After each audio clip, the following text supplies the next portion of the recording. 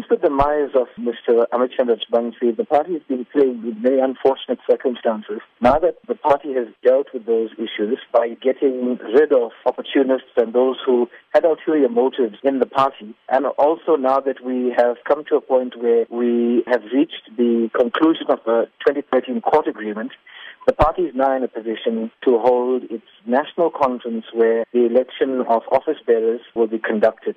The Minority Front has come full circle in grooming young leaders. Will this new breed of MF leaders emerge at the national conference? Yes.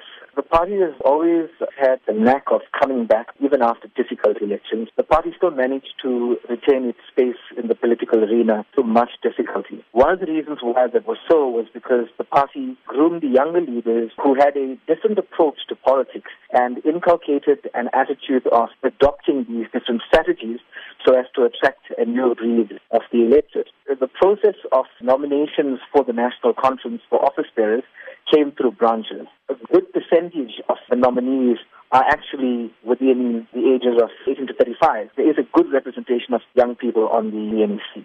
Jonathan, talk to us about how the party is planning to reclaim the former glory it once had with new innovative ideas, but still addressing the needs of the marginalized. That's something that's always going to be a challenge, especially in our democracy, because, a lot of the programs and the policies that we have are really policies that have been developed to address the issues of the injustices of the past. And in the process, it seems as though we have forgotten that there is a new breed of people who really have not been affected by the apartheid regime. Therefore, the Minority Front is, during this time of national conference, also discussing its national constitution.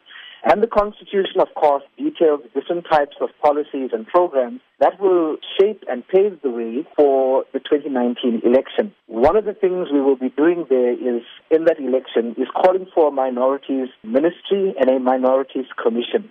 Now, this will take care of the needs of minority groups, regardless of whatever the group may be, whether it's a group that considers itself a minority because of sexual orientation, or because of an ethnic belief, or because of a religious belief, or whatever the case may be. And that's the target we're taking. We're also taking the target of attracting younger people who also feel that they're a minority because of the different legislative policies and programs that have been implemented by the government, such as affirmative action and broad-based black economic empowerment and quota systems in universities. And those things further disenfranchise people who come from smaller racial groups, and therefore we are trying to make sure that we will address these needs